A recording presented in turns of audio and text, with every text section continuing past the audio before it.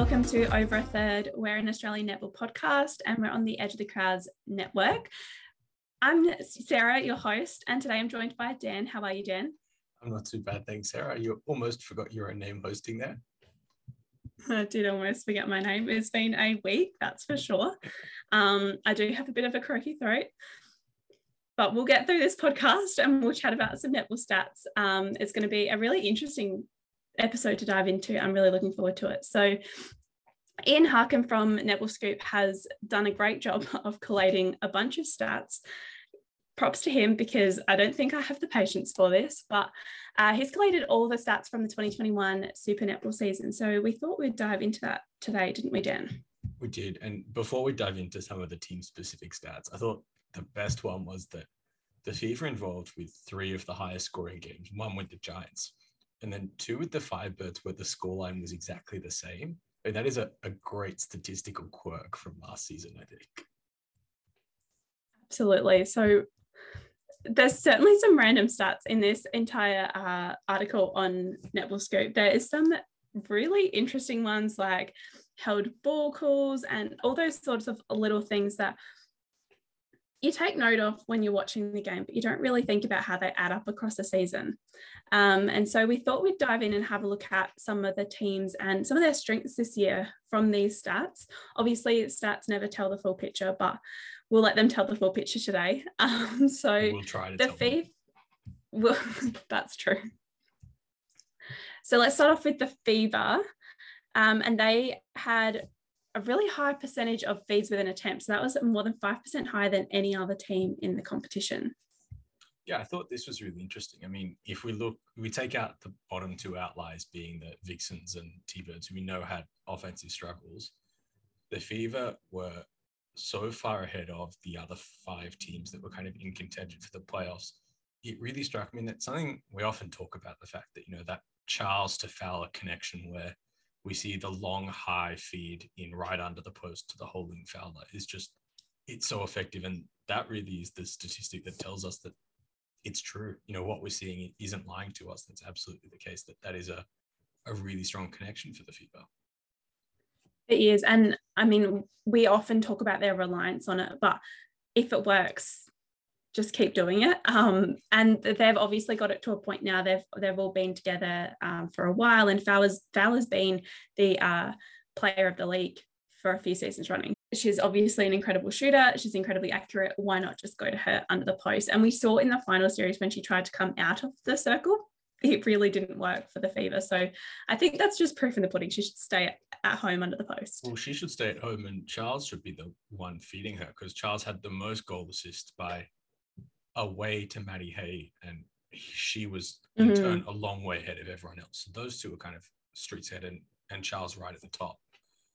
And Charles also was close to Hay with feeds with an attempt. So it does tell us that it's working effectively, but also in high volume. So it's definitely something I'd be looking at. And if I was playing the Fever, that'd be kind of one of the first things I'd look to try and stop. Definitely. Another area of strength this time for the Firebirds is also down the attack end, and that's the Kim Ravellian and Gretel Bueta formula. So their centre pass receive, feeding into the circle, their assists, all of it is just working so nicely for Rav and Bueta. Yeah, well, I mean, the mums back together for the first time after having their baby seemed to really be on the same page. And Bueta was 4th in the comp for centre pass receives, and Rav was 4th for feeds with an attempt and goal assists. And it seems almost like that was the formula for them. Bueta gets the centre pass back to Rav to Aiken or Bueta in the circle and goal. And that's kind of, it's a simple, straightforward formula. It probably belies some of the complexities of how they use the rest of their team, particularly that wing attack spot. And we know that that's a spot that had a bit of movement throughout the year, but that formula of Bueta to Rav to whoever's at goal really seems to be working, and was a pretty straightforward path to goal. Yeah, definitely. And that straight line into goals can be so effective. It gives little opportunity for other teams to start that interception. I mean, if it becomes too clear that that's the path you're taking into goals, obviously teams are going to pick up on it. But it's showing that, whether they're going Rav, Buetta, back to Rav, and then in, or coming back out to Buetta again, and then back into Aitken at goal. It's definitely a combination that's working for the Firebirds. And it worked last season, even with Buetta not at her best. And I think we've seen this quad series that she's now returning fully to her best athletically. And I think that'll only improve the Firebirds front end this season. Yeah, it's interesting. I mean, they were in the kind of upper half of the league for general play turnovers, and Buetta was kind of the main offender with that, which does tell me that, that straightforward might be a little bit too straightforward at times. But it's still interesting to see that. Definitely. And over in the Giants, we've also got a bit of a connection between two players, and that's Hay and Price. I mean, they're just a match. Last year, I think for a lot of people was Maddie Hay's coming out party. It was kind of a show of just how good she has become in that wing attack spot. She's really made her own and brought her own flavor to it. And she's filling the steps of Kimmy G admirably. Yeah. With a kind of quite a different style of play as well. So she's not really trying to replicate, but it was incredibly effective. She led the league with center pass receives, feeds with an attempt. She was second for goal assists. And Jamie Lee Price was third for both feeds with an attempt and goal assists. So right there with Charles and Hay. And that says to me that duo was really important for the Giants last year, particularly also in the absence of Sophie Dwyer. Wasn't much of a playmaker, really. Coming in as a young goal attack, thrust in, obviously, in the season, not even like late in preseason. So I don't think her playmaking was really quite up there, but Price and Hay really stepped up to do that instead. I think we spoke about it before, about how they lose Austin, obviously, in round one. Dwyer fills that position, but she's really just filling that goal shooter in the circle position, really. That movement, that transition, it all has to come from the other players, because she's not as familiar with the players on court. She's not as familiar, especially early on. They're relying on their more established players in the midcourt to take that ball into the circle. And I think that it's probably early on in the season, in particular, where Hay and Jamie Lee are picking up these stats, because they are providing so much ball into the Harton and Dwyer combo. I partly wonder whether we should have seen Harton play goal attack early on in the season and play Dwyer at goal shooter, because she still has that chemistry and that ability to get around. And obviously she didn't do it much while Kira Austin was playing goal attack. And, Dwyer will be the full-time unquestioned goal attack this season. But I think it would have been really interesting to see that. But those two certainly played a huge amount, and they played it well. And we'll talk about that a little bit later again, because it's a bit of a two-sided coin for them. But when we talk about goal attacks, playmaking, the Lightning strength was definitely there as well. Steph Wood, she is the playmaker in the front end for the Lightning, that's for sure. The way she reads the court is just so incredible to watch, whether she's in the Lightning colours or most recently in the Australian Diamonds colours as well. She just has an awareness of the court. She has an awareness of where the other players are, where her opposition is. She just seems to know where to go herself and where to send the ball. And that playmaking was huge for the Lightning. Yeah, I mean, in terms of playmaking, Laura Sheridan was the wing attacker, and she kind of led the stats, but Steph Wood was not far behind, almost like a second wing attack. And I think that was really telling, often in the way that they broke down teams, that they had all these playmaking options, and, you could try and cut down Shez and slow her down. But then Steph Wood would get you. And if you focus too much on Wood, Shez would get you. And so that really kind of two-prong, almost like doubling up at the wing attack spot with a bit of, obviously, the range into the goal circle, just makes them so hard to stop. Yeah, and I mean, Steph was also in the top 10 for super shots, as we've come to know. She's quite good from the long range. But Conan was in the top 10 for most goals. So that was good to see that they have strengths in both areas, good under the post, and also you've got Wood, who playmakes and then also drops a long bomb every now and then too. Yeah, absolutely. And if we talk about the Magpies, obviously the big talking point for them and their big strength last year was right at the other end of the court, wasn't it? It was right at the other end of the court, and that's in Jodie Ann Moore and Jiva Mentor, obviously stellar defenders.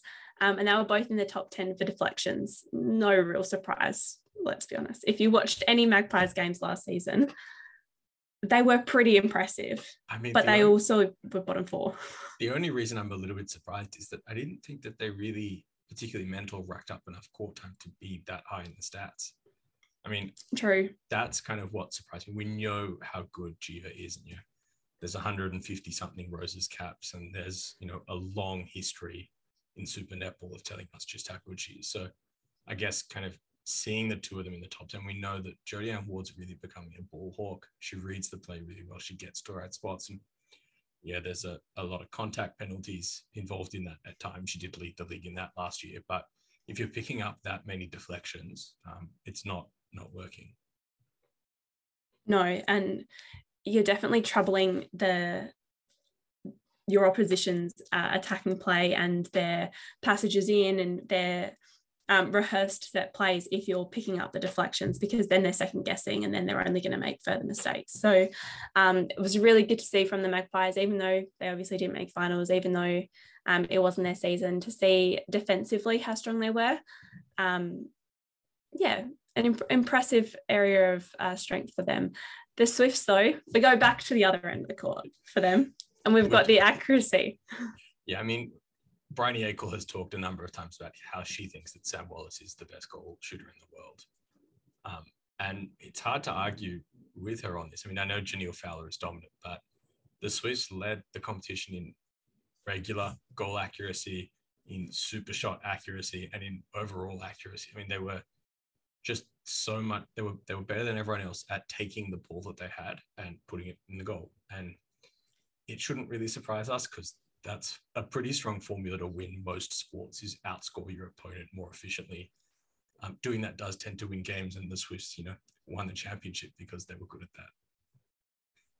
Yeah, I mean, they didn't obviously put up the most shots. That was the Fever. But when they did take their shots, they were the most accurate team for the 2021 season. And I mean, Fever were right behind them. Like there's not a lot to split the two teams. But I thought it was really interesting because we look at the top 10 shooters by individual accuracy, and the Swifts had 3 in there. The only other side with more than 1 is the Lightning, and that's because Proskovia actually led them in accuracy. But obviously she didn't have really much volume, so that's almost not there. And I know that Garvin obviously also didn't have huge volume, but to have 3 in the top 10, your 2 starters and your go-to third option ahead of everyone else's second choice, really, is the way to go to win netball games, really. It's a pretty simple formula. It makes it look far more simple than it is, but put the ball in the ring and you're gonna win. That's exactly it. It is not as simple as we're making it out to be, but at the same time, Garvin does now cross over to the Magpies, and Nelson was also in the top 5 for most accurate super shot and regular shot. So does she court time? We'll have to, it'll depend on how much court time she gets. And we've talked previously about the fact that, off air, we've spoken about the fact that we're not sure how the Garvin, Nelson, Sinclair circle fits together in terms of playing time and how they're going to manage that. But they're going to have to find a way, because Garvin and Nelson are both very accurate and right up there. And we saw Garvin isn't fazed by the big stage in the Diamonds either. So it'll be a tough one for Nicole Richardson to work out. And I'm kind of glad that's not my problem, to be honest. Yeah, definitely. Let's jump back to the other end of the court. We've just zigzagged across the court at this point. Thunderbirds, not a lot to speak glowingly about for my Thunderbirds last season, but in steps, Shamira Sterling. That is Shamira Sterling, 2 words. That's all we need to say and move on. No, let's talk about it a little bit. I mean, she was right up there with Courtney Bruce as a leader for deflections, for intercepts, for gains. She really managed to make a pest of herself for attacking. And partly I think she gets a lot of that attention because she does it quite differently to Courtney Bruce. I mean, she just plays in front and says, right, you can try and throw over me, but my arms are going to get there before your shooters do. Bruce, we see often, does a lot of that intercepting work coming off the body and kind of jumping passes more so than actually just taking things that are meant for the player she's on. She's often getting there and playing one phase ahead, so kind of the pass before. But see Sterling just pick off passes that are meant to go right over her head is quite something. And I mean, we love seeing it. It's so spectacular to watch her in full flight.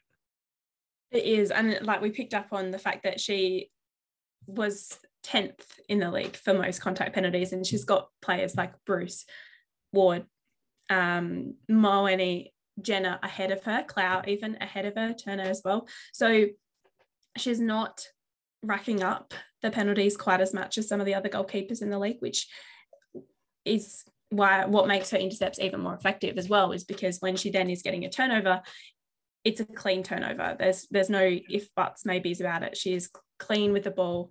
Unfortunately, the Thunderbirds are not converting on it. I was going to say the other problem they've got is that Garrett is third in the league for contact penalties at the defensive end with her. So it seems to be that if you're playing the Thunderbirds, I'd be going at Garrett, not at Sterling. Yeah, that seems to work a lot better. But obviously, that's not always possible with Shamira. You can't really just get around her. And no. We'll talk also about the Vixens. They obviously had a down season, and we know that they know that because there was pretty high turnover in terms of the squad. Simone McKinnis talked about it, and of course, I think it's fair to say that the strength that the Vixens have is being able to close the book. I mean, last season they didn't really have any strengths out on court. Michael Winder was good, the defensive end was good at times, but their big strength was knowing that they had Lizzie Watson to come back, wasn't it? Oh yeah, when we're looking at these stats from the last season, there's not much that they stand out as a big strength on. Well, there's plenty that stands out. Sitting middle of the road. They're in the other end of the scope, weaknesses. But they're sort of like middle of the road to the lower end of the scale for most of the ones that you would prefer to be up the higher end of. But yeah, definitely the fact that they've got Lizzie coming back this season, and she looked really strong out on court. She looked like she'd really overcome that injury for the Diamonds. So I think they'll just be looking forward to the fact that round one is a new season. It's a new chance to go for that premiership again, because let's just close the book on last year. Yeah, I mean, we're also going to talk about what the stats tell us about the weaknesses of teams, and it seems like we should start with the Vixens because their big weakness was kind of their mid-court possession. You're moving the ball. Maloney led the league with 9 held balls, which doesn't seem like a lot, but when you're leading the league and when Kalia Stanton is third in the league with 8, or equal second. A lot of turnover. It's a lot of turnover on things that really you shouldn't be doing. It's not like it's bad hands or it's interceptions. It's just you couldn't get a pass off. And so we're going to talk also about for each of these teams what they're going to do or what we think they might do to change these. And it's pretty obvious that what they're going to try, the Vixens are going to try to do to solve this is, put Lizzie Watson and Kira Austin on court. Yes, and that is going to make the world of difference because just having 2 stars like them on court, it's when there's a held ball, there's no movement. There's not enough movement. They're not finding distance on their defenders to be able to transition the ball. Watson and Austin are always doing that. Like, even if they've just thrown the ball to the person, to Kate Maloney, who's got the ball, they're then moving and making sure that there is a option, even if it's thrown at 2.5 seconds, there is an option to, make sure that simple call isn't made against you, because it is such a simple turnover. It's a coach killer. It just shouldn't be happening, really. I mean, credit to the defenders, because obviously there was some strong defense on the Vixens, but at the same time, it shouldn't be happening. There should be an easy option out, even if it's backwards. And also knowing that you've got players of Lizzie Watson and Kira Austin's caliber, you can almost pass to the space that they're going to fill. Exactly. And that chemistry, particularly the Maloney-Watson chemistry, we know how good it is. We know that they can almost pass the ball to where the other's going to be. And I think that chemistry won't be there with the Austin straight away. So we might see a few turnovers there early, but in the long run, I think that's going to prove to be a very effective combination. I have to agree. I do think Austin is going to be a really great addition to their goal attack and work really well with Mike and Wenda. I'm really excited to see that combination, just see how they sort of connect early on, because as you said, there could be some teething problems early, but it should be a really good one to watch. I don't think we're going to see it really hit full flight till at the earliest mid-season, because I mean, we know Samuelson's coming in, Barkmeyer is going to be a training partner, and then I assume a replacement player for the first month or two until Austin's fit to play. So even then, she's going to have to build in the chemistry. So I think it could be, I mean, it's a scary prospect to think that if the Vixens get to the finals, it may be that's where they really hit their straps. And no one ever wants to be facing up a team that is getting better as you get to finals. No, but that's where winning early on in the season without Austin is going to be so important, because you've got to get to that top four to be able to play that combo at its full strength in the finals. And so I think Samuelson's going to have a really big role to play with Kumwenda early on in establishing some early wins. And I can't quite remember what their draw looks like. It'd be nice if it started a little bit cruisier, but yeah, we'll have to dissect that in the coming weeks as we get closer to the season. We've talked about how good these teams are. I mean, there are realistically, I think everyone would be quite comfortable with saying there are 6 or 7 teams that think they're going to be competing for a premiership next year. Which is the one you're leaving out, Dan? I think the Thunderbirds are building, and that's part of the plan. They've talked about the fact that this is a group that they're intent on keeping. They're, local players, they're growing, but I don't think next year is their year. And I think the Thunderbirds are prepared to go better, and I think they'd like to make finals, but I think there's not one eye on a premiership. But I think every other team probably has ambitions that they are going to be making finals and playing for a premiership, and that means there aren't any cakewalk games. No. Except for against the Thunderbirds. No. And even then, we saw Lightning drop a game to the Thunderbirds last year by a goal. And you don't want to be losing those. The Swifts got blown out by the Thunderbirds in round. True. I mean, who knows whether there's no easy games in Super Netball. So no. The Vixens are going to have to start hard against pretty high quality opposition. Who do you want to talk about next? Look, let's go up. So let's go to Thunderbirds next. No, it's all right. We've got some positives to take out of this. There's some things that the Thunderbirds can sort of look at in the off season, and some things that I've already spoken to one of their training partners about. And I think there's going to be some improvements. I hope there's going to be some improvements, but that possession gain to goal conversion. So when they get that turnover down the defensive end in the midcourt, they're not converting it. They're worst in the league at converting it. They were the worst in the league at converting turnovers into goals, and by a way as well. I mean, the FIFA were the best at 70%, and then Lightning, Swifts, and Firebirds were all around 65. The Giants, Magpies, and Vixens were close to 60. The Vixens a bit below. The T-Birds were under 50%. I mean, that is a catastrophic drop-off. That is miles off what they need to be. And Tanya Obbs knew it during the season. I mean, we spoke to her at press conferences throughout the year, and she was saying, we have to not give away the ball. We have to take those opportunities that we're getting, particularly from Sterling, and turn them into goals. And they just didn't do it last year. They obviously led the league for general play turnovers as well. So it's just, it's hard to watch as well, because you watch Sterling get an intercept like she does, and then you're like, oh yes, all the way down to the other end, and then suddenly in the midcourt it just goes, or someone throws a loose pass.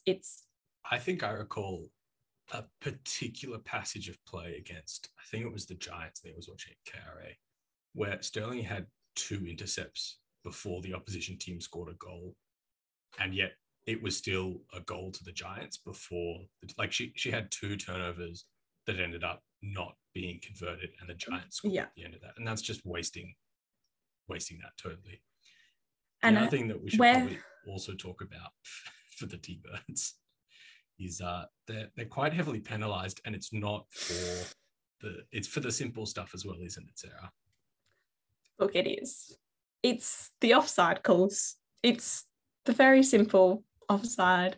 56 times they were called for it in the season. Now, some of those are at the defensive end when Maisie or someone's on the circle, Hannah Petty on the circle, and they're jumping across. Okay, Hannah Petty. Because the next most in the Super Netball was 28, and Hannah Petty had 25 on her own. Okay, so yes, it was Hannah Petty. Okay, so whether she's jumping, some of those will be, she's trying to get an intercept in the defensive end, which is absolutely fine. You step in the circle, that's fine. Yeah. I'm not worried about those. It's when you are breaking at the center pass. It's when you are going offside to just for no real reason other than you're sprinting a little bit too hard. Like just that court awareness is just not there. And simple things like that are just so frustrating to watch. Most teams were averaging 2 or less a game. Hannah Petty was averaging almost 2 a game. And the T-Birds were averaging 2 a game as a team as well. So that would have put them at the high end as a team anyway. But that level is just, it's too many opportunities for your opposition. And especially if you're giving all those second chances or turnovers to your opposition and you're not taking your own chances, it's a recipe for trouble. Exactly. It's not great, but how are they going to fix it? Let's look at the positives here. I think for them, it's that continuity. They've got all these players who are coming back, particularly through the mid-court and the attacking end. It's a really similar looking lineup. All the main players, except for Shady and Vandermeer, are going to be back. And I think that will help them because they're more familiar with one another. I don't think it helps the offsides. I think the offsides has to be, yelling and suicides when you do it. But get them doing quick runs through it. Yeah, that's just the coach having to be like, no, not again. But in terms of that continuity you were speaking about, I spoke to Lucy Austin just before Christmas about coming back as a training partner and what it was like coming back with pretty much the same group of girls, because even the training partners are the same and one of the training partners has now been elevated into the squad. So having that continuity, she said, you just notice how much easier it is out on court to where people are, who's calling. Like the voices is something that takes a little while getting used to, especially when there's quite a few voices happening out on court, and just that you can trust each other and also have those more honest conversations that like you weren't in the right spot there, that was not what we want to do. You feel a bit safer having those conversations, it sounded like. So I think there's some improvements to be made this year, but I definitely think they're on the right path. And as you say, it's not a finals goal this year. We're being unrealistic. I think the T-Birds want to see growth this year. Yes, that's the big focus. I think that's the thing. I think it's moving from having 2, 3, 4 wins this year to having closer to that halfway, like 50%, which is obviously going to mean that like the higher teams are going to have to drop some games. Ideally, we don't see a team this year go through undefeated, which we didn't see last year. So it would be good to have that competitiveness between the teams. But yeah, there's some improvements to be made, and definitely it's partly coaching and partly just having the same group will help, because it's the first time in 8 years that they've made this minimal number of changes to their team. So yeah, absolutely. I think it will help them, and hopefully we see them up to. I'd love to see a Super Netball table at the end of the season where we've got kind of a span of 3 wins between first and last.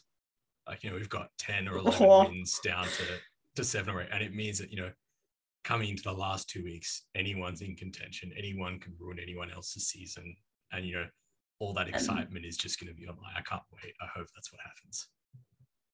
And that like they actually, all those last few games mean something. It's not just deciding who's 1, who's 2, 3, and 4, but deciding that whether number 6 can actually get into that top 4, and whether they could even get a second chance in finals. Like it would be really good to see it super duper close this season. But I would love to see netball move to what the AFL and the NFL have done, which is that the last round is a floating fixture.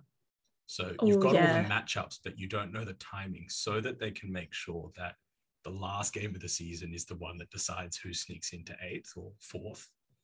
I'd love to see that excitement build.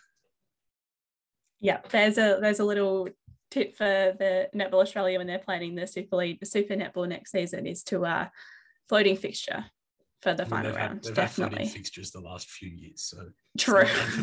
Look, surely every fixture at this point is kind of floating in some respect, because the changes that happen on the fly, that's for sure. let's move on to another team. We'll go the Swifts next because their possession gains and pickups, they were at the lower end of the scale for that. Yeah, so they were last in the league with deflections with a gain for a game.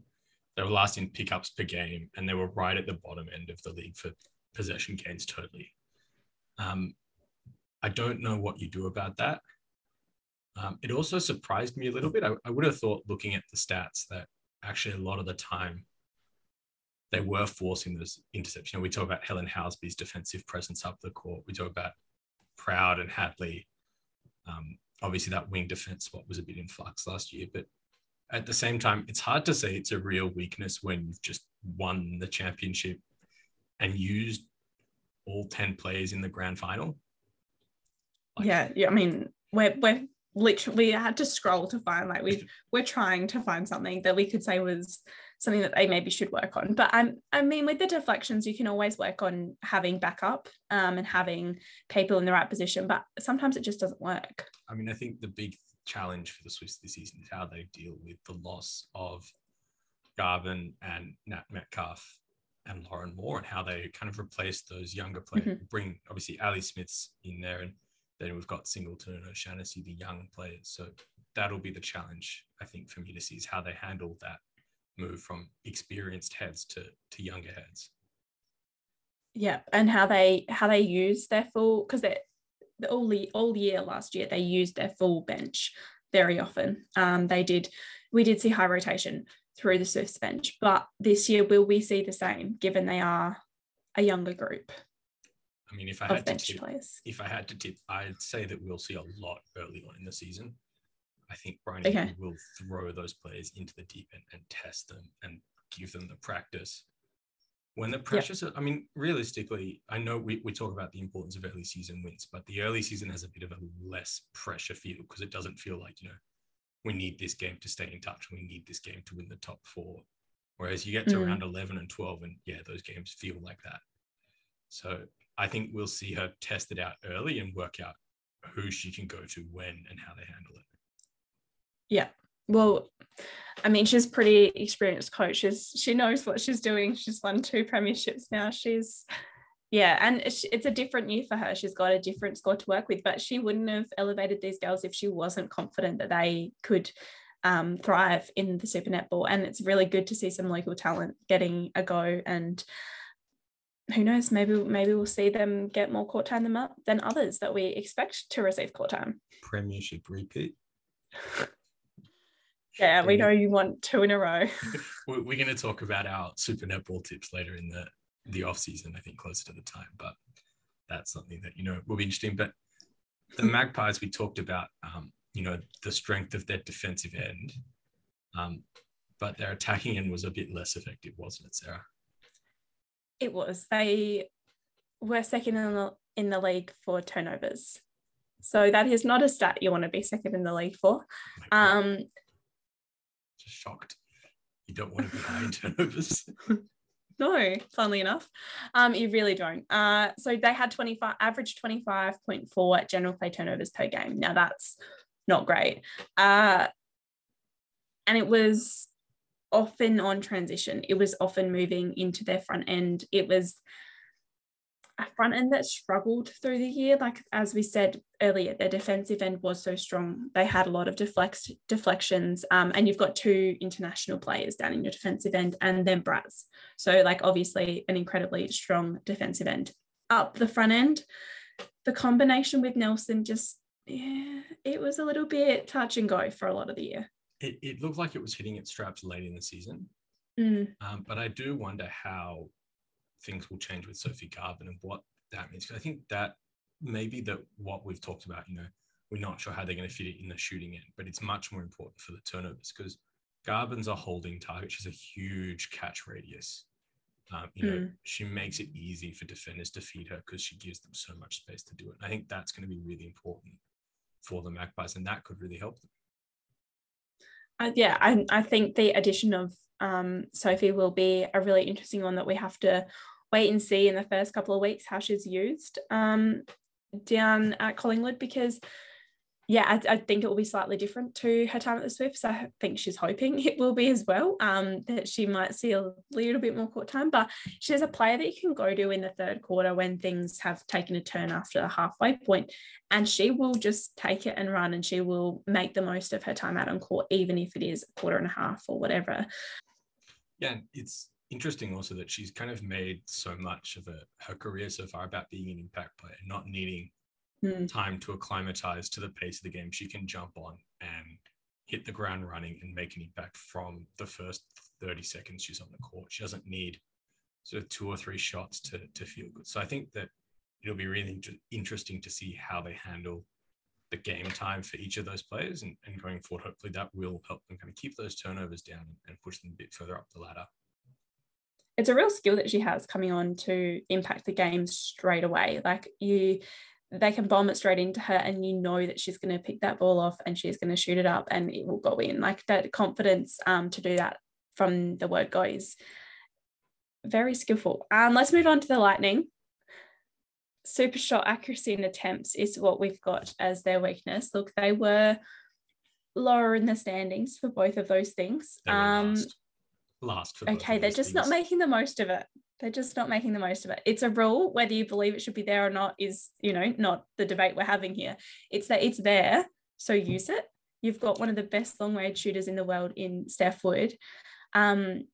Sure, accuracy has been a problem, but I was going to say, it's we talk a lot about Steph Wood being this incredibly talented long bomb shooter, and she is without a doubt. I mean, we saw it at the Diamonds level, but the fact is that the Lightning were, only just at the cusp where the super shot was more effective than a normal shot. And for every other team except the Firebirds, it was a better choice when they made it. They took it. They were making them better than 50% of their normal accuracy, which means that it's worth taking when it's there. The Lightning were right on the cusp, and they were taking them so rarely that it almost seems like Steph Wood, maybe that is a bit of a reputation thing at this point. She hasn't been making them at the clip that everyone else has, although I think it's probably also partly that we know Kara's not a great range shooter. She doesn't take many, she doesn't make many. And so I don't think that helps, but it's interesting to see that they really are at the bottom end. They're quite a fair way below. Average is just over 50%, and they're at just under 46%. So they're a fair way below average on accuracy. So it does make me think that, it's not just relying on Steph Wood and her whipping it out. It's actually not working when she does at the moment. Yeah, and that's perhaps something that they need to look at in their tactics, in their game plan, is how can they actually utilize, like she is a strong shooter from that range in every other competition that she would play in. The quad series, like we've seen it on the world stage so many times, but at this point in the Super Netball, we're 2 seasons in with it, we're seeing the Giants go to it for the last 5 minutes, and they are going to it. Almost every shot that they take is starting to be outside in that longer range. So why aren't the Lightning adapting to the rules, using them to their advantage? Because when you lose games by 1 point, when you win games by 1 point, like there's a chance that you could stretch that margin a little bit more by scoring a couple of extra super shots. I mean, we did have a look last season. We talked about the Giants taking it. It didn't actually make a huge difference to the Giants in the end. Like they would have won every game that they won, bar one, except if not the super shot, kind of the rate that they were making them, the rate they were taking them at. But the Lightning probably did cost themselves a couple of games last season because they either couldn't or wouldn't go to that option. So I think they do really need to, especially given that we expect the top 4 to be even more competitive this season with the Vixens and possibly the Magpies and Firebirds pushing up into there as well. Yeah, you definitely don't want to be dropping those 1 point games to the Thunderbirds like they did once last year. So let's move on to the Giants, who were just speaking about them, but their weakness is definitely not in the super shot. It's their lack of mid-court variety and the reliance on Price and Hay. Yeah, I mean, we talked about how good Price and Hay were at the top of the show, but it's also a bit of a two-sided coin because that was all they had. I mean, in the mid-court, the top 3 minutes played last season were Joe Harton, then Maddie Hay, then Jamie Lee Price. You got 3 all from the same team, and 2 of those in mid-court positions where, doing an awful lot of work and there's no respite. And that was partly, if you look at the bench last year for the Giants, I mean, they had Manua and then either McDonald or Pullman and Matisse Leatherbarrow. They didn't really have anyone who they can throw into the midcourt. They were almost forced to just go with those three. And it's a credit to them that they didn't get injured, but it's a pretty big gamble to rely solely on, particularly Hay and Price and Palmy as well. Absolutely. And it's at times, I think there was a game late in the season that I was at John Cain for, and they were playing the Firebirds, and Price was frustrated. Nothing in the front end was working, and you just wanted them to be able to make some changes to their mid-court arrangement, and they just couldn't. All they could do was shuffle them, like put Price back into wing defense, bring her out to wing attack. Like that is the only option they really had, because they didn't have anyone on the bench that they could necessarily pull in. And I do think that that's something that this year, hopefully there's a little bit more movement, because they have some different faces in there, but it's going to be interesting. I think also the top minutes there is influenced by the fact that they also played an extra game on quite a few teams, or an extra 2-3 games on the Thunderbirds and the teams like that, where they played all 3 finals weekends. So there is that additional, 60 minutes they could possibly play. But at the same time, they did play the most minutes, and they were not rotated. Those 3 were pretty close to averaging 60 minutes a game. Yep. I mean, I don't know off the top of my head, but I can't think of a time that Hay or Price came off the court at all. They obviously had to, because I remember Joe Harton coming off for a couple of minutes to get Matisse Leatherbarrow on twice right at the end of a game. And so, they must have come off more for Harton to lead them in minutes, but it can't have been much or for very long. No. And you want, like, who was playing what for them to come off, because there wasn't a lot of options. But I guess there could have been a shuffle in defense, out to wing defense with April Brownlee. Yeah, well, I think there was also a game where Palmy missed out and Amy Sliger came up. And I think that caused a bit of a shuffle. Manua played a bit of wing defense that day, and Sliger played a bit of time in centre. So we saw a bit of a shuffle that day. But I think that's the key. I mean, Amy Sliger and also Lauren Moore. We know Lauren Moore can play wing defense. She's probably better known as a circle defender, but she played plenty of wing defense for the Swiss last year.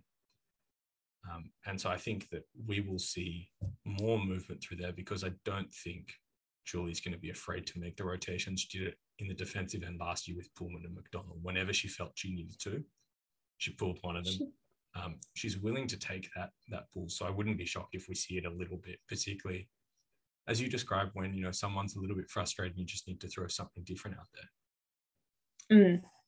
Because like the chance of Jamie Lee getting frustrated at Kim Rebellion again, very high. So I would much prefer to have somebody on the sidelines that you can throw on, and that's just something that Julie didn't have this year. So in 2021, so going into 2022, it's a change that they have made, because they do have that additional mid-court option. So it'd be interesting to see how they use that. I think they also lost a bit with Kira Austin's injury, because she does have the ability to move out to wing attack, and that absolutely changes it. From there, you've got someone else who can jump in. You can throw someone out for a few minutes because you're at that, but not having her. I mean, Matisse Leatherbarrow is a goal shooter, really. She can play a little bit of goal attack, but wing attack's probably stretching it a bit far for a 19-year-old who was a training partner at the start of the season. And Soph Dwyer is not going out to wing attack either. No. So I think they were a bit limited by circumstances, but this year they seem to be better set up. Firebirds. Wasn't their best season, but their penalties were unbelievable. In particular, Kim Jenner. Yeah, Kim Jenner is a bit of a serial offender here. I'm just looking. Absolutely. She was 7th in the league in contact penalties. She was 2nd in the league for obstruction, and 3rd for total, which actually doesn't seem that crazy. But also, you've got to remember that there's a whole bunch of penalties that aren't recorded there in either construction, contact or obstruction. There are no construction penalties in netball. And that was breaking. She was called for breaking at the center pass 18 times. That's 1 and a bit every game. And that is just a killer. that's not, that is just not acceptable, really. And especially as a defender, if you're and some of those breaking, the 18 breaks could be her breaking as a goal defense on the defensive centre pass. But if you are breaking, which I know for a fact I saw her do it once or twice at least through the year, if you're breaking on your centre pass, as a that goal is defense, not good. That's almost criminal. But the big problems the Firebirds can have is that we saw, they've swapped out that defensive end. They've brought in Ebony Usoro-Brown. Yep. But Usoro-Brown's not exactly someone who stays out of the whistle. I mean, we saw during the quad series that she was whistled up pretty heavily as well. And a lot of that was on contact. And I do think you get away with a little bit more in Super Netball, especially in contact under the circle, but not enough that I'd be confident they're going to turn that one around. So I think that's going to have to be some coaching work by Meg Anderson to fix that as well, because it's not just swap the players out to reduce that number. No, that's not from what we saw. And as you say, like the umpiring is definitely different. And that's something that we saw last week, was that the way the whistle was blown in international games is very different from Super Netball. But at the same time, it's not going to be a simple change when we're talking about Ebony Usoro-Brown. And the problem is that, particularly contact penalties by goalkeepers and goal defenses are giving your opponents free shots. I mean, it's not just that, you slowed them down a little bit and everyone gets to reset. Like, that's a shot with one less defender that you're taking, and that, massively increases the opponent's accuracy. And you can lose games like that. I mean, you lose a game 1 or 2 because someone takes an open, easy shot or gets to, take a step and a half towards goal because of the penalty. You can't have that.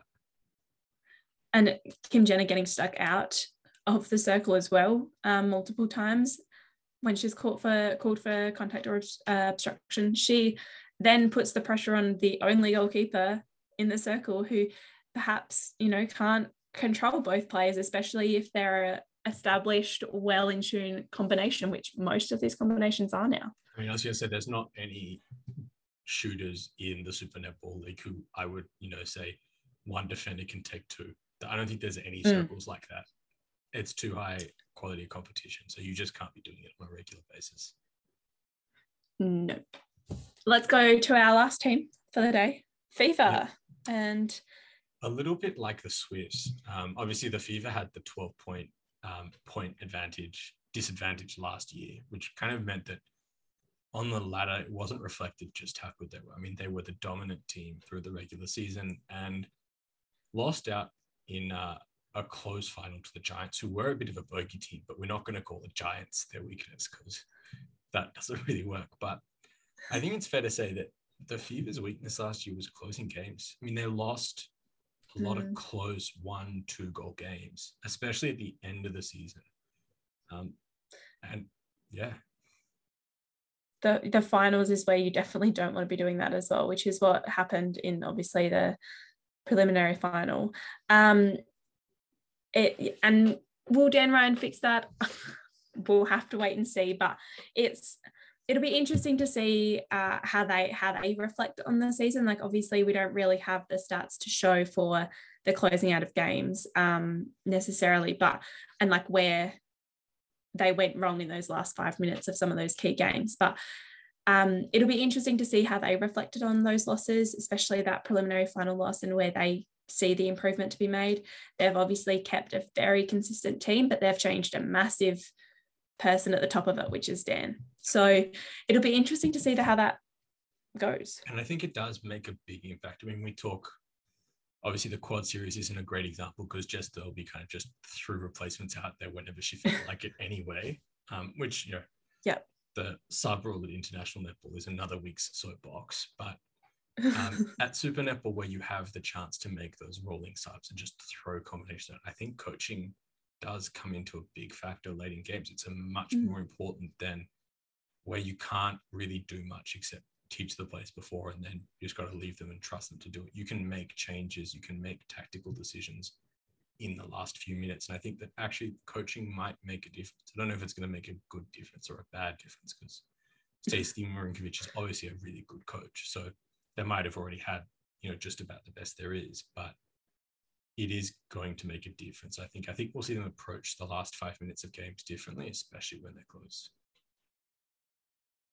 Definitely. And I mean, we did see Stacey did use it a bit where she actually pulled Fowler off court to have that double of Alice Teagnell and Sasha Glasgow, because they're much stronger from the longer range. They can utilize that 2-point shot. They're also a lot more agile. So when a team in those final 5 minutes is closing down on Fowler, because that's the easy pass in, the easy feed in, they switch to the moving circle, but they've just got to have that consistency in those two, being able to adjust so quickly to the game, because that's, I think, where they possibly went wrong, was they tried to fix it and tried to throw something different at the opposition, but perhaps the two weren't as well adjusted as they could be.